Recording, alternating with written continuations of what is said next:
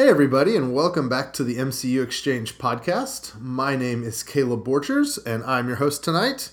I have with me, sadly, only Rhiannon.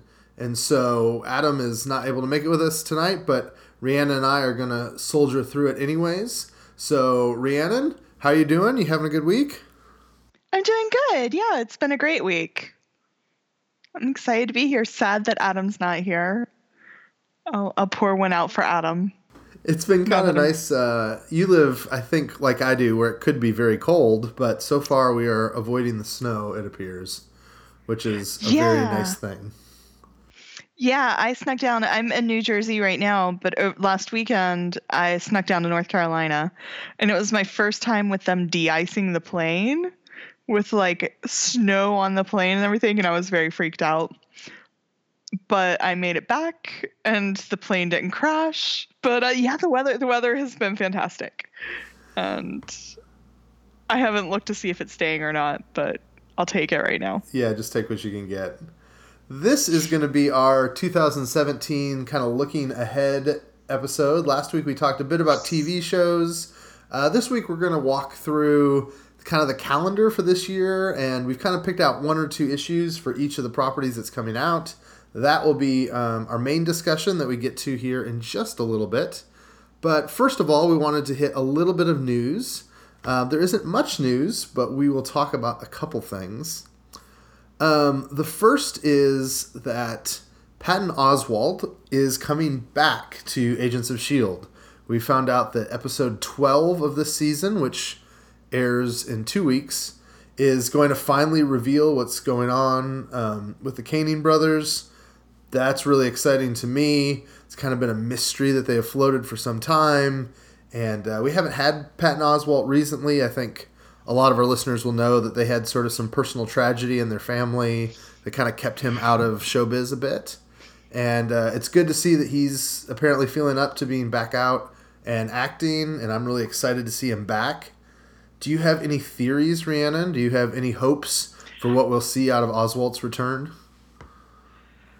Oh, I don't have... Well, I'm just wondering because... I know we'll get around to talking about S.H.I.E.L.D., but it seems to me like they're kind of pushing towards Coulson being public a little bit. But, maybe...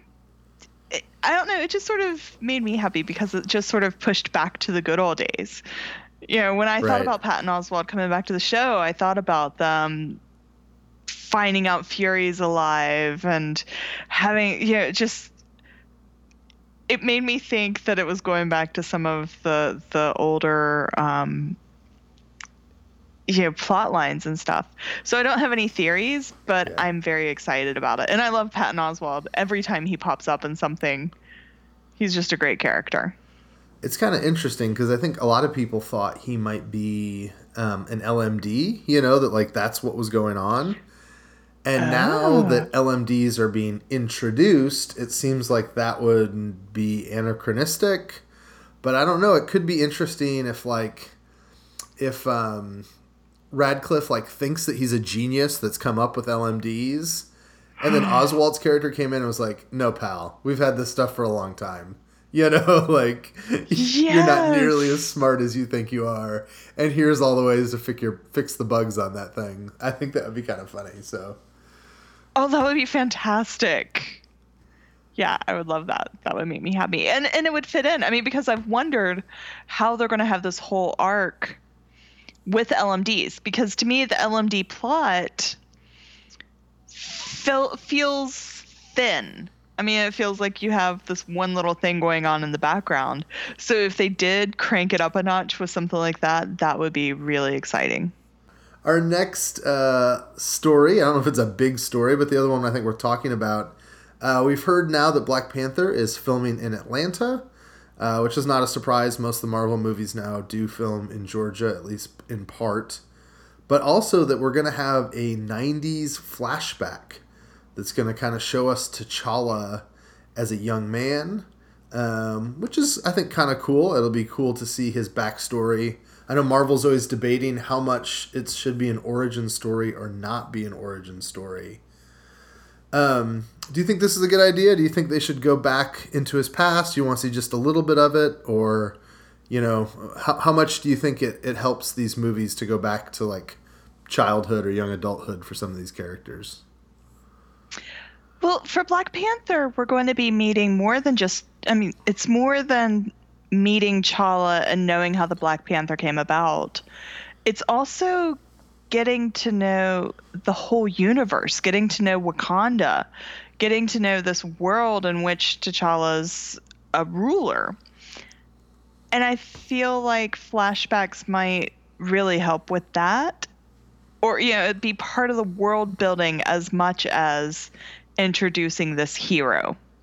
So I have no issue. Yeah, I think I trust the Marvel creative team at this point. So if they feel it's important to go back and do flashbacks, we've gotten enough of them that might as well.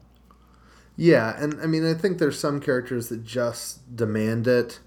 Like when we had Ant-Man, we didn't have a ton of flashbacks for Michael Douglas, but we had a little bit because you had to understand his background with his wife and his daughter and all those issues that were going on. And when it comes to Black Panther, we meet him in Civil War, and him and his dad are clearly talking about something that's just happened. There's like that moment where he's like, I'm really glad you're here with me. And he says, I'm here with you too, Dad. And it feels like they kind of like just came off of some kind of father-son thing. And it's almost like that was there to just tease us and make us kind of beg, like, okay, tell us what that was about. Like, where was that? And obviously, spoiler alert, T'Chaka dies like 30 seconds later. So there was no more of that information.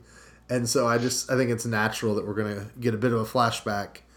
And it sounds like some of this, too, is to allow Coogler to kind of flash back to some things in his own personal life and really make the story a little more personal for him. So that's good to me, too. I think that's important to let the filmmaker kind of have that space. So, all right. Next up, and I think really our last piece of news of any significance, we talked about almost all the Defenders stuff last week on the show, but this week Vincent D'Onofrio was asked very explicitly about Kingpin ever appearing in a movie, and this is the portion of the podcast where many of you, including Rhiannon, may cry at home, because he was pretty clear that he does not think Kingpin will make a movie. The quote was, "I would love to switch over to the movies, but I think it's pretty much been said it's not going to happen, or at least not for a very, very long time." I think Kevin Feige explained that, and that's what makes the most sense. He said the film universe is too jam-packed. I am sure I'm asking a question I'll know the answer to. Do you think the movie universe is too jam-packed to be able to fit in Kingpin? To me, it's more than not fitting in Kingpin.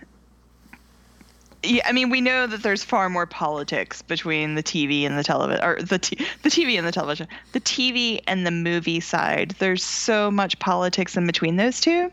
But what he's saying is they're not going to cross over at all, which we've heard in several different ways from other people. So, yeah, I think everybody wanted some Kingpin in the Spider-Man universe. And D'Onofrio has said several times, several different ways, like, no, I'm not going to be in Spider-Man. No, I'm not going to be in Spider-Man. So I think that's where it's sad. Like, we don't know how packed Spider-Man's going to be on the villain side. We know that there is a really big villain or three. I don't know. I'm happy with him. I'm happy with him playing in the Daredevil verse. It is sad to not have any crossover between television and movies, though. Because he's saying in a more universal way that there's not going to be any crossover, and that's what makes me sad, is that you'll never get even the slightest, like, Nick Fury. Does that still leave over? Because Nick Fury showed up in Agents of S.H.I.E.L.D. Right. Is there a possibility that we could still get crossovers like that?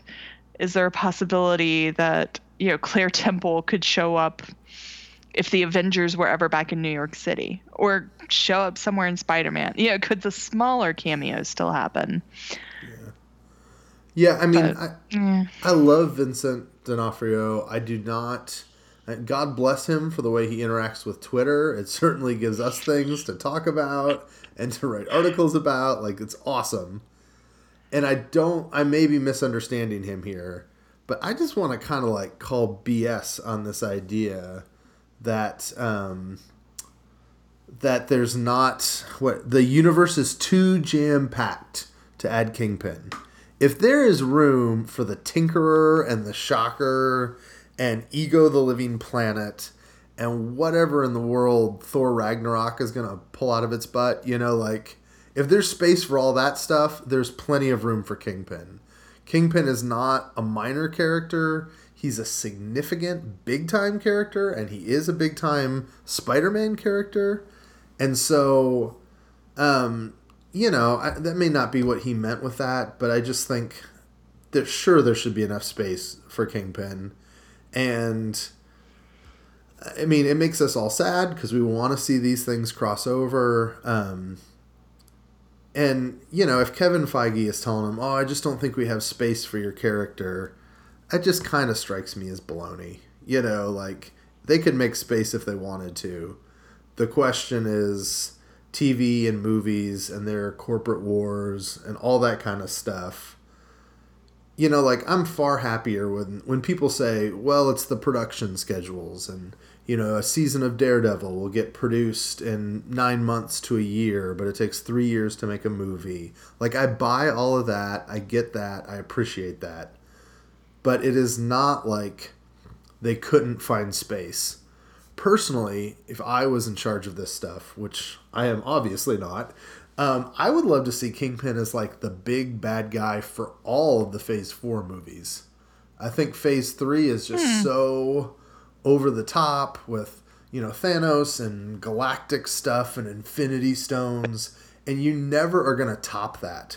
So I would think that you'd be intelligent and smart to scale back in the next phase and to make it far more intimate. And so the idea of focusing on some movies with characters like Black Panther and Spider-Man and Bucky and just a few of these characters that don't have cosmic abilities, and maybe even do like a Daredevil movie and just make Kingpin and some sort of international terrorist ring like be the main bad guy, I think that would be really a smart way to go, to just, steer into the swerve as far as the fact that they have to scale down after Infinity War. But alas, it looks like it will be a very long time till we ever see those Netflix people in movies. So just kind of sad to see that so starkly in black and white. So yeah, and I don't think they would think the movies are going to go further and further from street level as long as the Netflix universe is covering the street level stuff. I totally understand what you're saying there as far as going from one extreme to the other. I just don't see it happening ever. Yeah, I don't know. It's going to be interesting because I think the question is going to be, is Marvel pleased that... let's put it this way. Let's say that the TV and film people are as divided as they say they are. The interesting question then is, does Kevin Feige look at the MCU and go, all the street level stuff is taken care of over there with Loeb and the TV side? Or is Feige saying, our movies really lack a gritty street level like tone? That's like one tone that we've not done as a movie studio. We need to do one of those. You know what I'm saying? Like, is Feige content to let it just happen on Netflix? Or is he at some point going to get the itch to try it in the film side as well? Well, and we don't know what level Spider-Man's going to be. Maybe Spidey will be... I mean, if he's in high school and he's fighting crime on the streets at Queens, how insane can that be? Right. I mean, I realize it can be pretty insane, but, when it comes to street level type stuff, maybe he'll be more down to earth. Yeah, I think he needs to be. I mean, I don't think we're going to I don't think people want Spider-Man movies with the giant, blue cloud in the sky with aliens pouring through. So it's probably going to be good for Spidey to be kind of smaller level. I mean, the thing that I would really love that is just, and I know now we're just talking about wishful thinking, Spider-Man and Daredevil to me are just so much fun together because there's such contrasts, but they have similar kind of fighting styles and they swing through the streets. Like, I would just love to see Daredevil come in and out of a Spider-Man movie for like a period. I think it would be so much fun. And it would be hard for Marvel because it's totally opposite, I think, of the tones they're going, from like funny high school movie to gritty guys impaling himself with a fence, TV show. Like, those would be hard to put together, but if they did it well, it'd be so much fun. So, yeah, I that's where I would like. I have several. Being a huge Daredevil fan, I have several small Daredevil cameos that I would love to see in the movies. Just like a slight hint. I mean, there's all kinds of little things with that, but yeah, his interaction with Spider-Man, his interaction with Black Widow. Oh, both of those. Because I just implied interaction with him with Black Widow, just like the two of them leaving a closet with everything else left up to the imagination. And nothing explained. Like, everybody, Daredevil and Spidey, Daredevil and Natasha. Or Matt Murdock and Natasha. Yeah. I don't even care if it's Daredevil. It's kind of hard, though, because I think like movies and TV shows naturally compress comics because these comics have had like decades to go on. And so like if you take somebody who's had as many love interests as Matt Murdock has and you put them into the relatively compressed timeline of like a TV show, I think he starts to look unsympathetic. If there's 7 seasons of Daredevil and he has as many girlfriends as he had in 40 years in the comics, it probably doesn't make him look very good as a human being. And so I think that's it's the same thing a little bit with Spider-Man, to fit in Gwen and Mary Jane and Liz Allen or whoever. It's just an interesting kind of challenge. True. And that's like a whole subject for another podcast that I feel like we could go down that rabbit hole as far as the love interests and how to fit them all in. But yeah, I think Black Widow has suffered from this a little bit. Like there was that kind of controversy where I forget, I want to say it was like Sebastian Stan or Chris Evans kind of made a joke about Black Widow and the sort of love interest she's had in the movies that they kind of quickly apologized for because some of the language they used. But like there is kind of a weird thing when you watch Avengers. Well, you watch Iron Man 2 and she's cozying up to Tony Stark. And then you watch the Avengers and it sounds like she has a past with Hawkeye. And then you watch Captain America Winter Soldier and she's kind of flirty and all that kind of stuff that happens between them. And then you move to Avengers Age of Ultron and she's got this relationship with the Hulk. And it's like she's kind of running out of Avengers for them to not tease like a romantic relationship. And see, that's why it would be so... Yeah, go ahead. No, go ahead. No, that's why it would be so funny for in the end to be like, oh no, I've been sleeping with this lawyer in Hell's Kitchen. The whole time. Yeah. I would kind of like, it would be such a throwaway, but I would just love like Murdoch and Banner to meet each other and like Banner finds out and you just see like his eyes start to flash green and then they just go to black, and let that be the finish of it. Yes. All right. So things that will never happen. Now that we're done planning the love triangles for Netflix film crossovers, let's go ahead and jump into Agents of S.H.I.E.L.D. We're not going to spend much time on the ratings other than say they were terrible.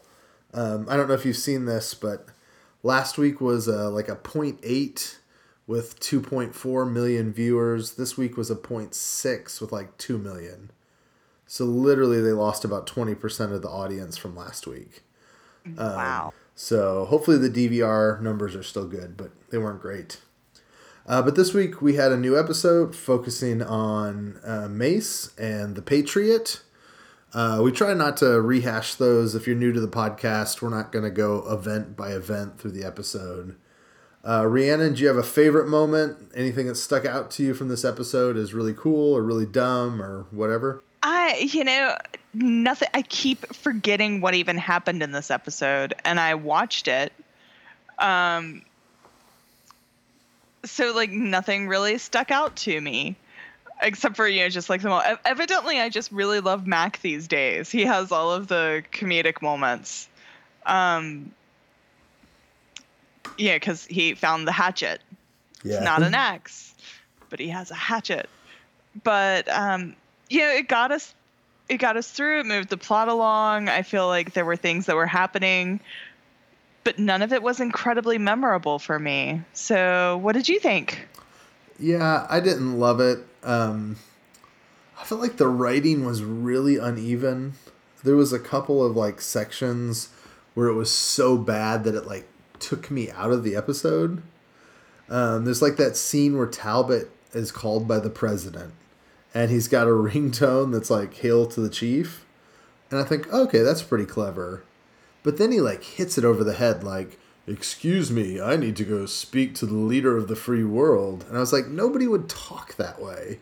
Like they'd hear the ringtone, they'd know what's going on, we're done. And so just little stuff like that, just dialogue that doesn't seem like it rings true to the way people really talk. I also didn't love this idea that Mace is not an Inhuman, that he's been sort of shooting up with super soldier serum. I thought it was really interesting, the idea of having an Inhuman in charge of S.H.I.E.L.D. And so now that's kind of taken away. I probably liked Mace more than most people did. I just thought he was kind of interesting. I liked that you couldn't predict the way he was going to behave at any given point. It seemed like sometimes he was at odds with the team, but other times he seemed to be genuinely warm towards, Coulson and others. And so I just feel like this kind of neutered him as a character moving forward. This idea that Coulson's kind of back in charge, I guess it's fine. I kind of liked him being just an agent again. So, I don't know. I felt it was pretty uneven. And it definitely felt like one of those setup episodes. I always go back to like the last season of Lost. For those people that stayed with that show, they got to where there was like a setup episode or two where they would like do things to get you ready for a big episode. And then there'd be a big fun one. And then you'd spend next week with people just in boats all week trying to get to the right place on the island. And that felt like this one. Like they're just doing what they need to with the plot to make a good episode. And this whole one was just biding us time and positioning people where they need them. Exactly. Though I have to say, there were moments when you talked about like the dialogue feeling wonky. There were times with May that I had to actually remind myself that it wasn't a robot delivering her lines. Yeah. Like, Ming Na Wen, just however she's acting that, like, I was in it. I mean, I am in it. Like, that character is a robot. And she's doing it very well. Because I had to remind myself this is the same actress, just, doing the same stuff.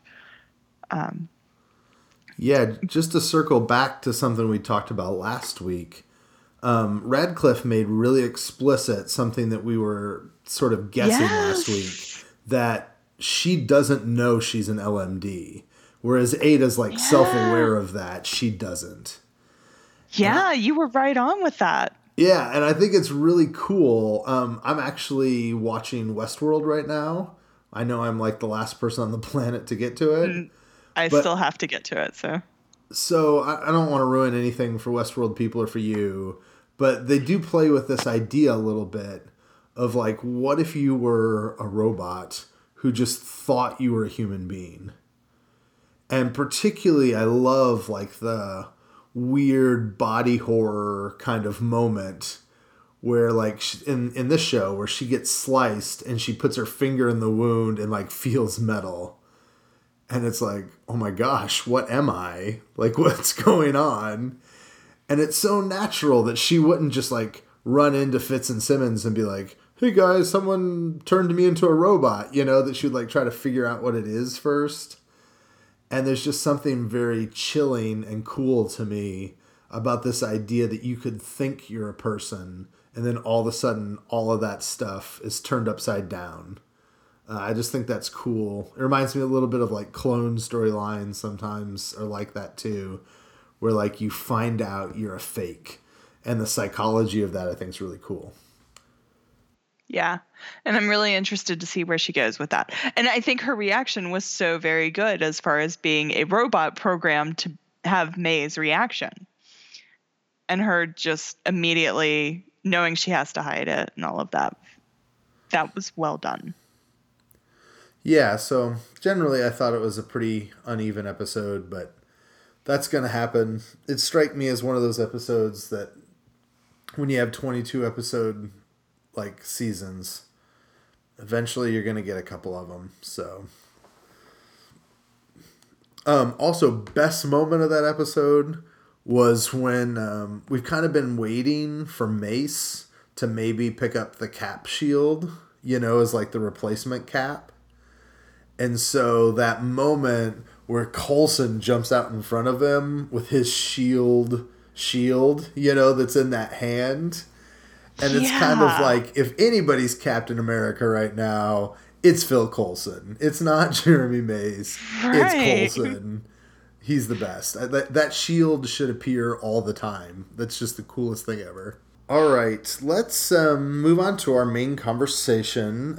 We wanted to walk through this year, and I'm just going to talk about the things that are definitely scheduled. We are going to talk about the Netflix shows, even though we don't have dates on those because we're 80% sure where we think they're going to fall. And so we're just going to walk through kind of season by season.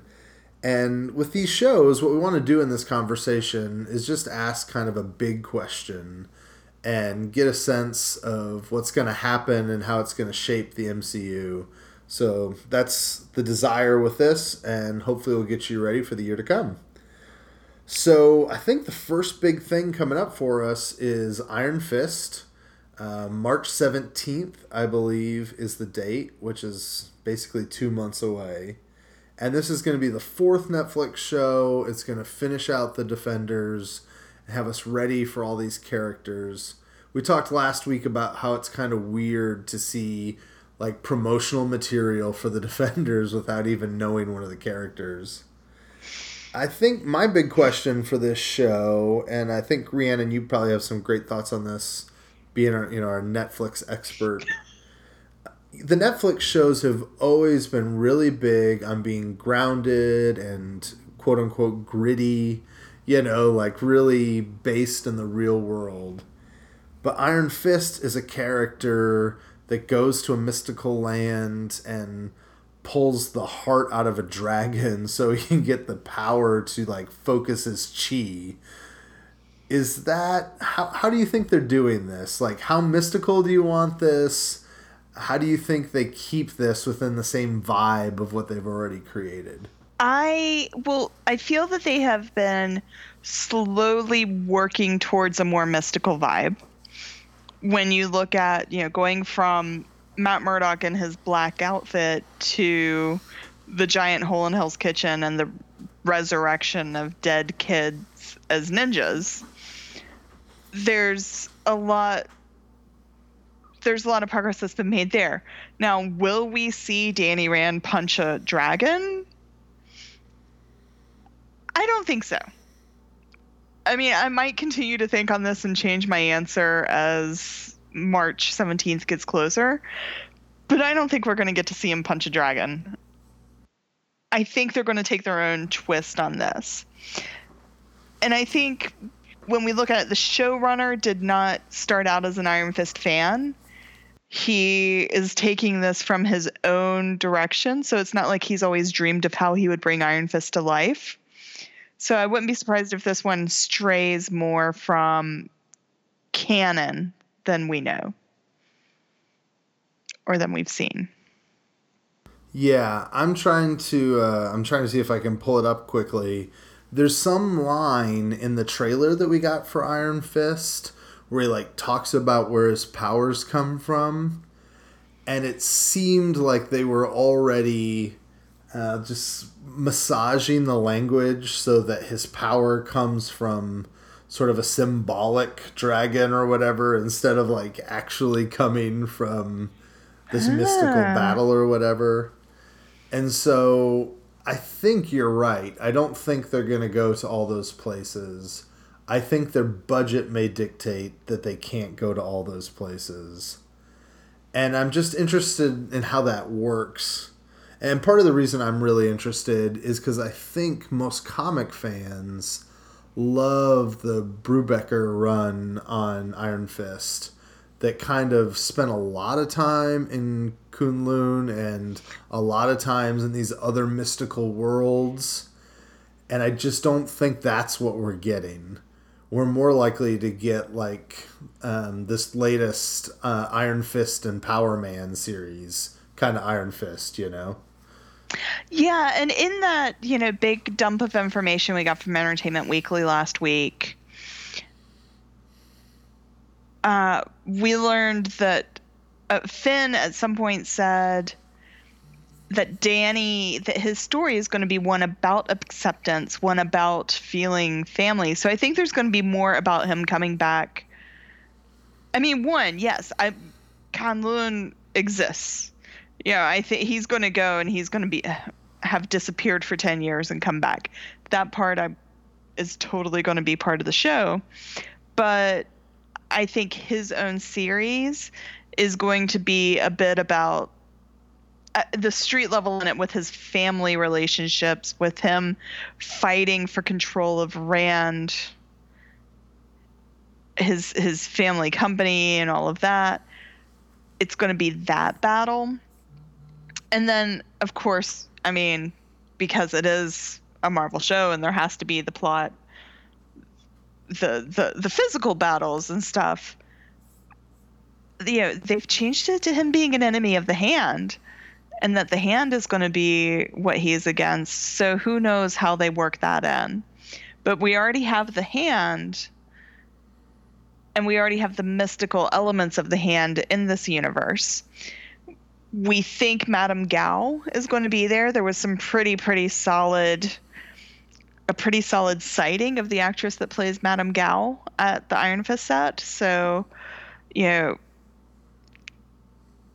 she hinted definitely about having some mystical elements. So I think it'll be a lot of what we see already, what we already saw in season 2 of Daredevil. And it's just how much do we get to see on the creation? There again, the creation story. How much of it will we get to see? Yeah. I think Madame Gao is actually a big piece because she managed to be just obviously mystical and otherworldly in Daredevil, but still feel like being a co-worker of Owlsley and the Kingpin made sense. And so I think she could be really helpful at all that kind of stuff.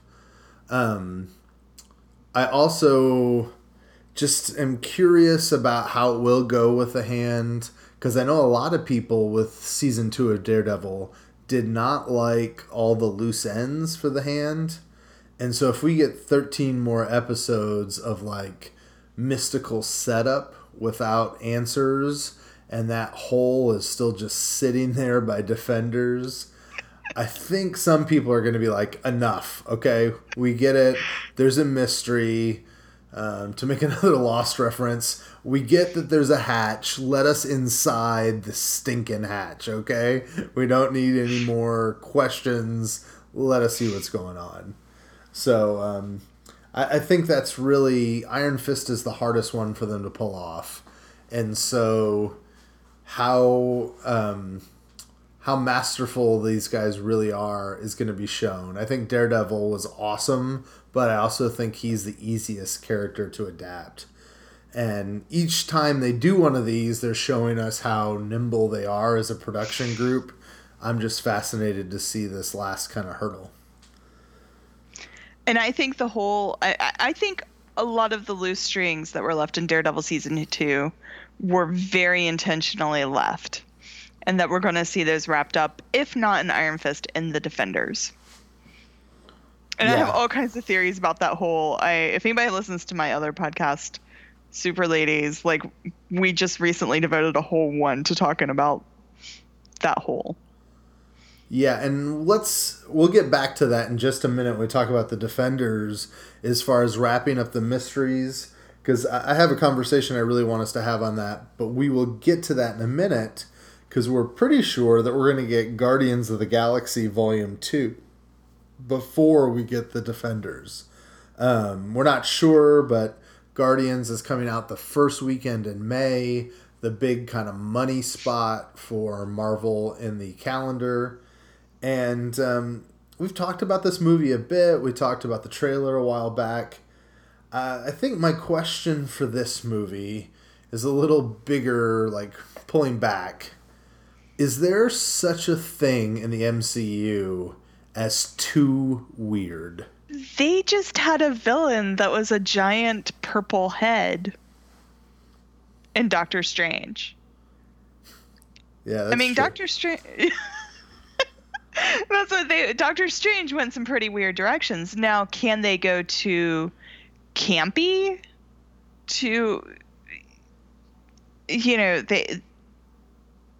I don't think so. I don't think they can go too weird. I think the fans have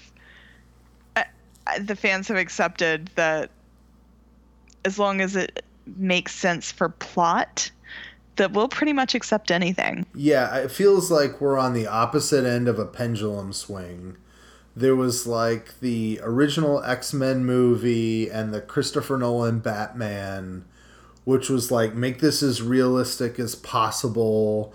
I want the Batmobile to be a like tech vehicle or tactical vehicle from Iraq or something. And that has swung all the way to kind of the opposite end now, where people are so mad that they haven't seen Wolverine in yellow spandex. Like people want the comic bookness in its full comic like effect. And so I think I agree with you. I think the challenge here is not weird versus not weird. It's kind of campy versus well done. And that's where we trust James Gunn. Like anybody else making a talking planet a character would freak us out. But we know from the way he dealt with Rocket and Groot that 20 minutes in, we're going to forget who that character is. Like I remember a non-Marvel friend of mine posting on Facebook that he just saw Guardians and he's like, how is it that a raccoon is my favorite character in the history of movies? Like how did that happen? And it's because James Gunn is just so good. Yeah. And I also think, on the other side, as far as what fans are craving right now, I think everybody's looking for a little bit of escapism and more. I think all of our interests are going to move more towards a little bit of fantasy, depending on how things are going in the world and the political climate and all of that. But I wouldn't be surprised if we're craving a little bit of that fantastical weirdness.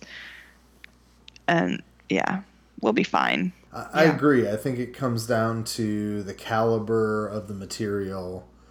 And what we've learned is there's no such thing as too weird if it's done right.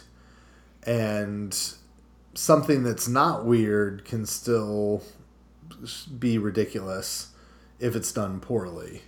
Like, I don't think Green Lantern is necessarily a more out there concept than the Marvel movies, but I think that the movie stunk, and so that's what people won't put up with. All right, so the next thing is probably going to be Defenders. We're not totally sure. Are you thinking a June release date? Is that where you're at about? Yes. Because so I think it'll. I don't know. I think June. It could be early July, but I don't know if they would want to do it right at 4th of July. And would they want to do it right at San Diego Comic-Con or right at D23? Because like you have 4th of July and then I think it's D23 and then the next week is San Diego Comic-Con. Well, and don't forget that Spider-Man's coming out July 7th. So I really don't think they want to do that. Yeah. Yeah. So I think June. I hope June. I hope they're not going to put it off till like the end of June or early July. If they do, I am totally going to San Diego Comic-Con just to see whatever they show. Yeah, I remember us hoping that we would get Luke Cage like in July, and then they gave us that September release date, and it was like, no, Marvel, what are you doing? So if they do that to us again, we'll have to pretend like we're going to boycott something we all know we're not going to boycott. So, yeah, I won't even pretend that. But I do expect a release date soon. I mean, I expect them to give that to us at any moment now. Yeah, and I think that June was really probably the best spot for it. So I guess my question for this one, the big question, is that we've not heard them talk about sort of phases of the Netflix shows, like we talk about the phase of movies. But it also seems that they are trying to bring things together, as we talked about a little bit ago. And so I guess my question is this. Do you want to see the Netflix shows create the concept of sort of a Netflix phase, where phase 1 would be Daredevil, Jessica Jones, Daredevil Season 2, Luke Cage, Iron Fist, Defenders, and that's like a pretty self-contained unit? Or do you just want to continue to see the serialization across the board? And particularly within that, I guess my thought is, like, I'm not sure yet if I want them to solve the mysteries of the individual shows here. Like, if the IGH thing is somewhat revealed in The Defenders, are they robbing Jessica Jones Season 2? You know what I'm saying? Yeah, yeah. I think they're going to leave plenty of that to be discovered. Like, I have no clue, but I don't think that Luke Cage's brother is going to come back in The Defenders. Unless somehow he's related to this big bad that they're going up against. You know, I don't think that I think the IGH thing is way too big to be solved in The Defenders. And for them to still have a new big bad, you know, there again, unless Sigourney Weaver's character is also pulling the strings on whatever creates IGH, which is also meddling with Rand Enterprises, which is also, I don't know, getting Matt Murdock's attention for some reason. I'm hoping that it's something brand new that brings them together and all those other strings hang out there for them to sew up separately. Yeah, because I think I have wondered if they are trying to do a big meta-narrative where there's this one organization that uses the Hand as their like enforcement wing, and they do research as IGH, which included hiring the scientists at Seagate, and it's their chemicals that blinded Daredevil, and they're somehow corporately trying to take over Rand. That like all four of these characters are kind of like siblings of one another because they've all been created by this one entity, kind of the way that Oscorp was responsible for everything in the second Spider-Man, Amazing Spider-Man world. I don't think I'd like that. I just think it's a possibility. Yes. I think it's a possibility. And I would love it if that's true. Yeah, I mean, I love it when things get wrapped up like that. And I have faith that they can come up with brand new conflict to move everything forward. I don't like when that comes like at the death of a character that could continue to be good. Like, I'm still irritated that Jessica Jones left us no more Kilgrave. But if it ended up all being some really intricate plot and it all wraps up and comes together, I'd be excited by that. I would geek out by it. I don't think it's going to be the case, but who knows? Yeah.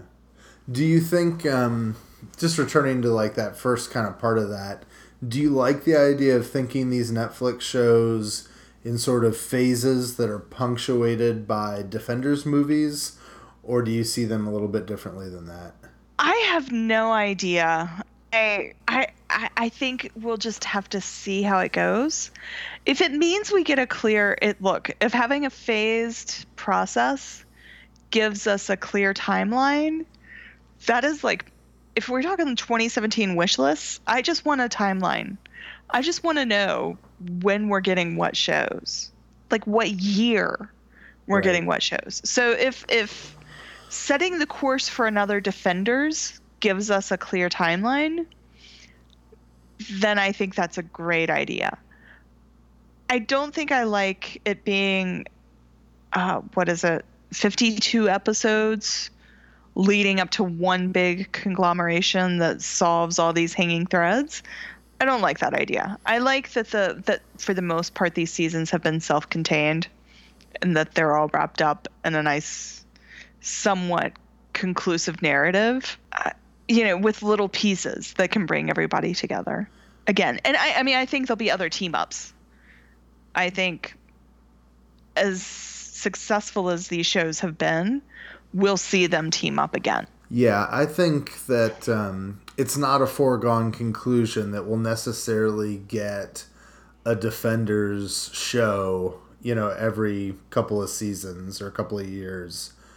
It may be, if it makes crazy ratings or whatever way they measure success, if they get tons of subscribers from it, maybe the business will require that to happen.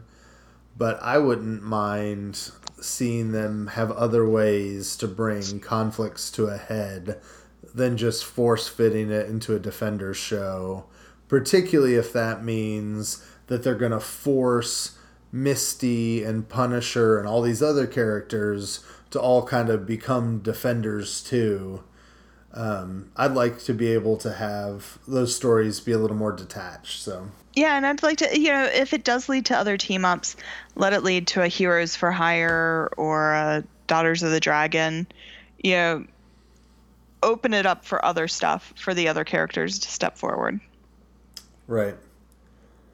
All right, so this brings us to the 4th of July, or the 7th of July, I guess, for Spider-Man Homecoming, which is the first solo Spider-Man movie overseen by Marvel. And I guess my question on this is it possible that this movie is going to be too much, or that it's setting up too much for the future?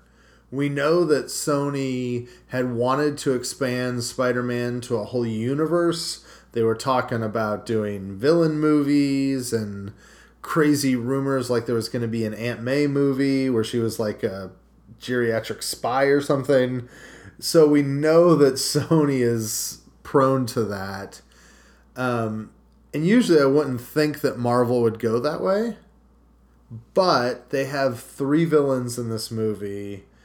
And it seems like they're packing in a lot of stuff as far as the future of Spider-Man love interests. And they've got Ned Leeds in the movie. And they've got Iron Man. Are you worried at all that this is overstuffed? Or do you think they'll balance all the villains here well? I think they'll balance it. I think we may have 3 villains, but we have 1 main villain. And if it does set up, it is a universe that we know is going to grow. We already know that there's a sequel, which there was absolutely no doubt that there would be more than one.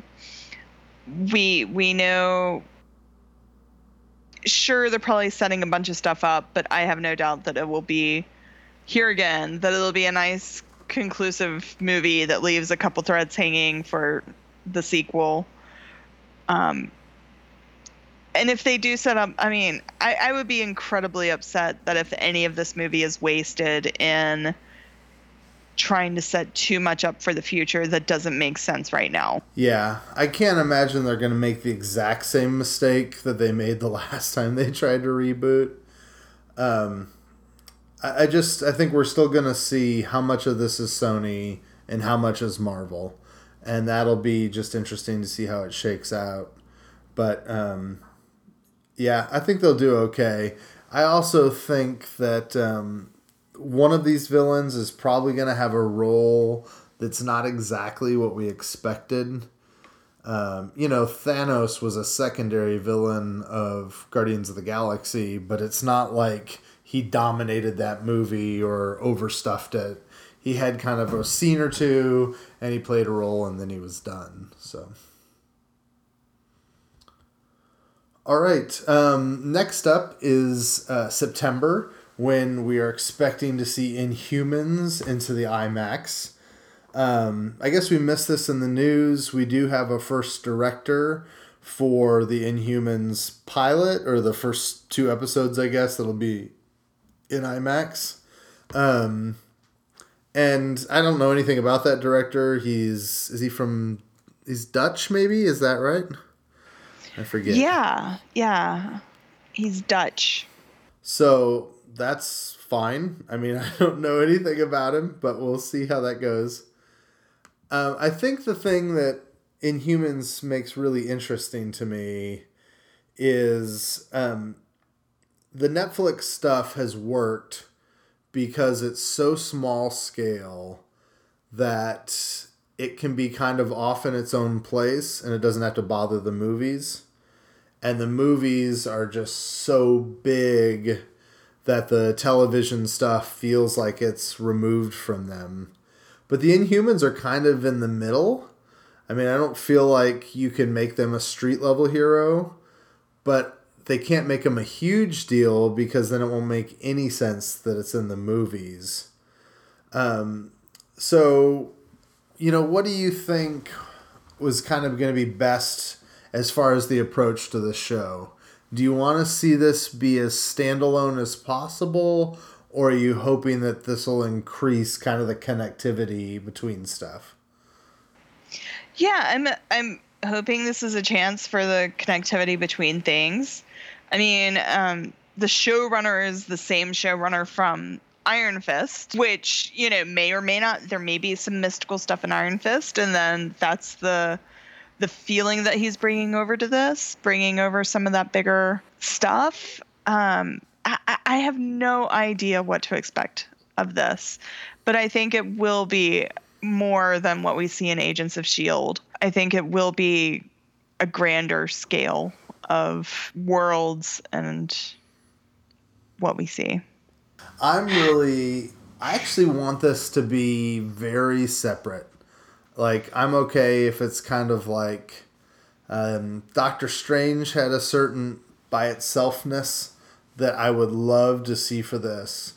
Because a lot of the Inhumans story is about this group of people that has to figure out if they want to be engaged in the world and help the world, or if they want to hide away.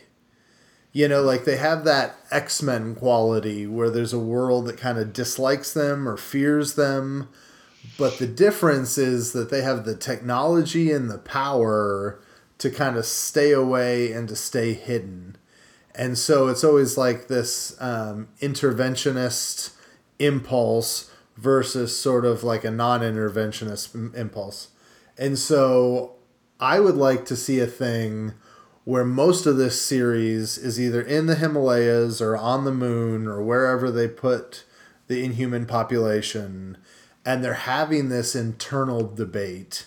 And somehow the conflict moves them towards saying, we can't be isolationist anymore. We can't continue to pretend like we're not integrally connected with these human beings. And like the end of the series is them sort of announcing themselves to the world.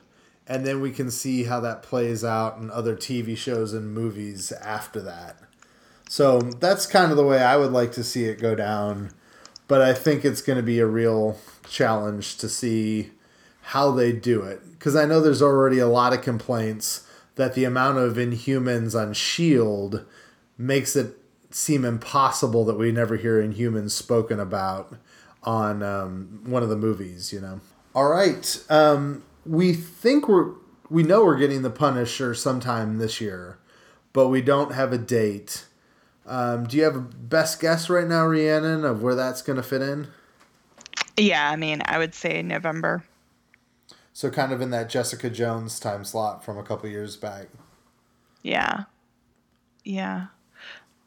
Unless they're trying to squeeze something in earlier and they do it like late September, early October to try to fit Jessica Jones season 2 early 2018.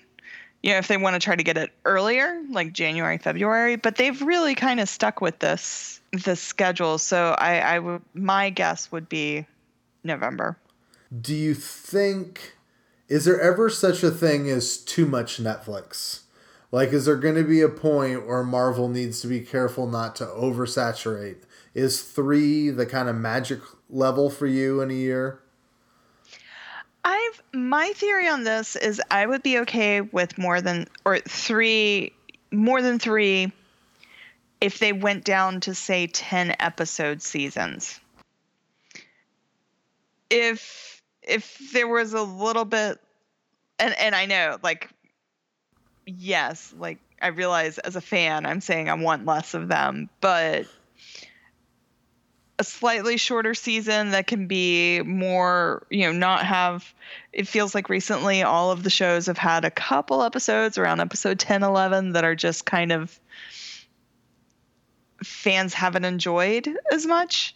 Yeah. So if they could somehow condense their seasons, make them more satisfying into 10 episodes, and then maybe if it was like every year, if it was we got a Daredevil and then a Jessica and then a Luke and then an Iron Fist, and we knew we were going to get that every year, like my Valentine's Day is always going to be with Daredevil or something like that, that would be awesome. And I really think that, what other show has gone 2-3 years before a second season? This is a new territory, other than like Sherlock. Right. Or something like that. For seeing if the fans are still there, if they still remember the plot, if they still remember the character. Because there are plenty of people that don't even realize Jessica is mixed with other shows. Yeah, I think they're really gambling on these shows being intended for Marvel fans or people who are going to watch them all. But I know that I have a friend who straight up told me, I don't watch comic shows, but she likes Jessica Jones. And she tried Luke Cage and she was like, no, I'm not doing this. I like Jessica Jones. I just don't like the rest of that stuff. Yeah. And I don't think Marvel is factoring in enough those people. Yeah. Yeah. Will they still be around when you go to watch again? Will they still care? And I think that's part of the Netflix thing. Like, are they banking on these folks going back and binging season 1 again so they know where they are for season 2? Or are these people just not going to bother? And I don't know. It's all such new territory. It'll be interesting to see how that plays out. So I would hope that they find a way to get them out more quickly. I would honestly rather have team ups. I would rather have a show where, I'd rather have like 1 Defenders a year than have 4, 1 Defenders and 2 individual characters than have 4 full seasons a year. But I don't know why I feel that way. I think one other interesting thing with Punisher is going to be just how connected or separate it's going to be from the rest of this stuff.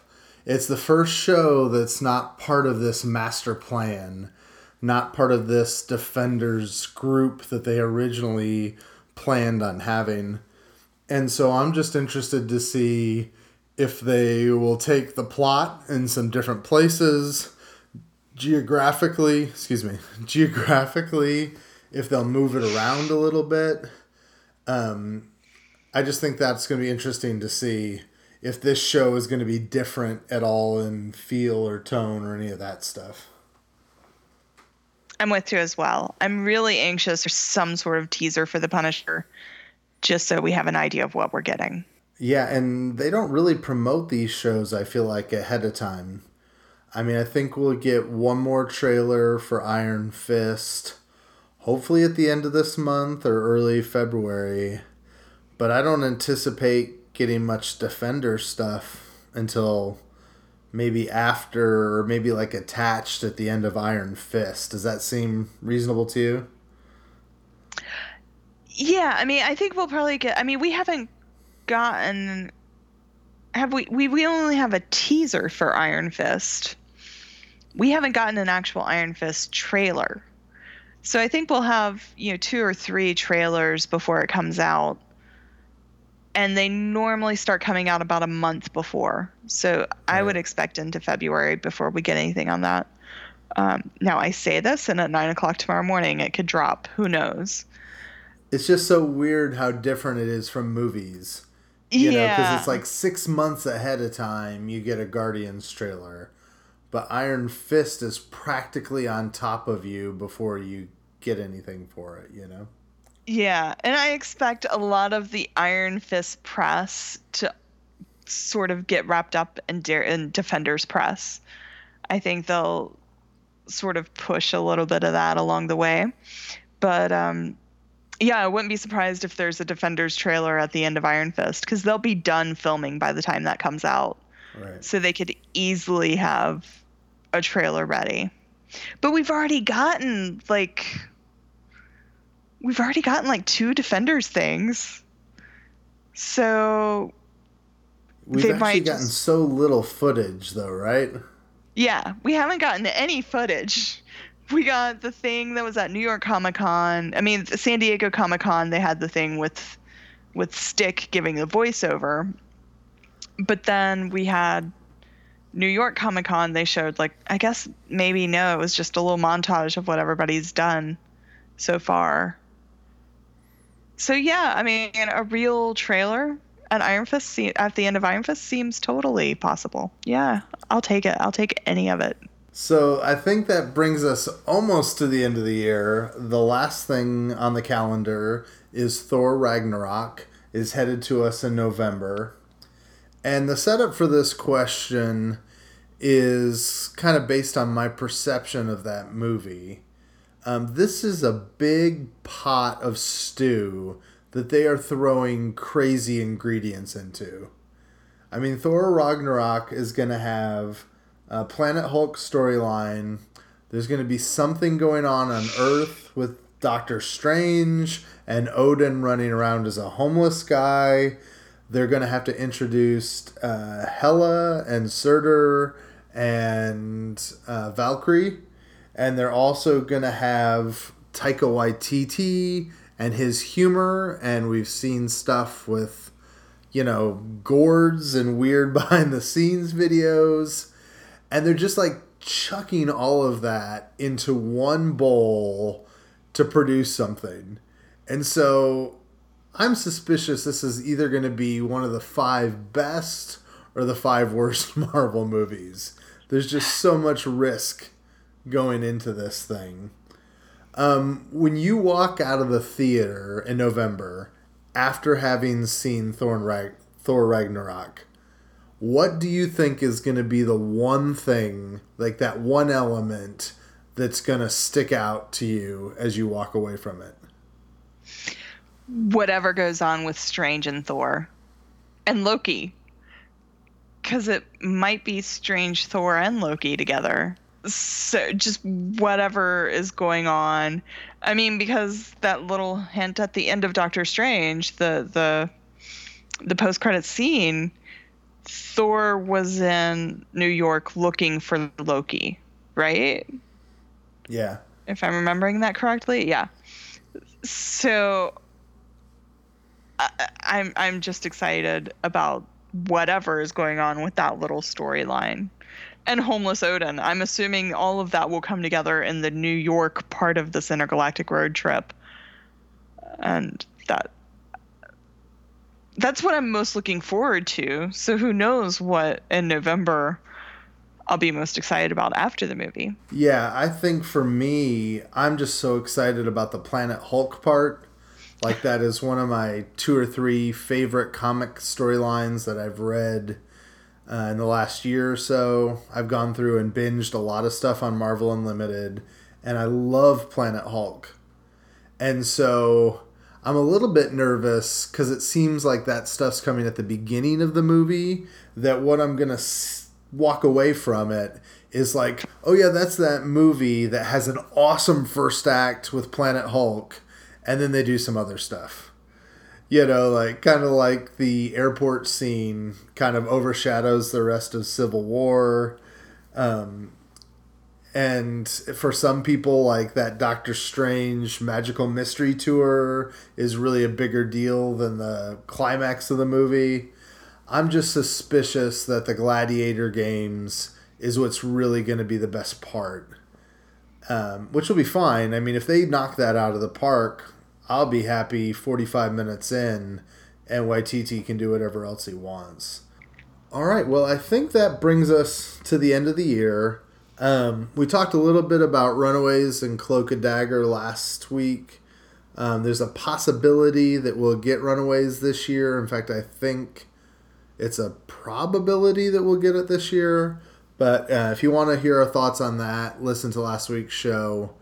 We're not sure if it's coming this year or not.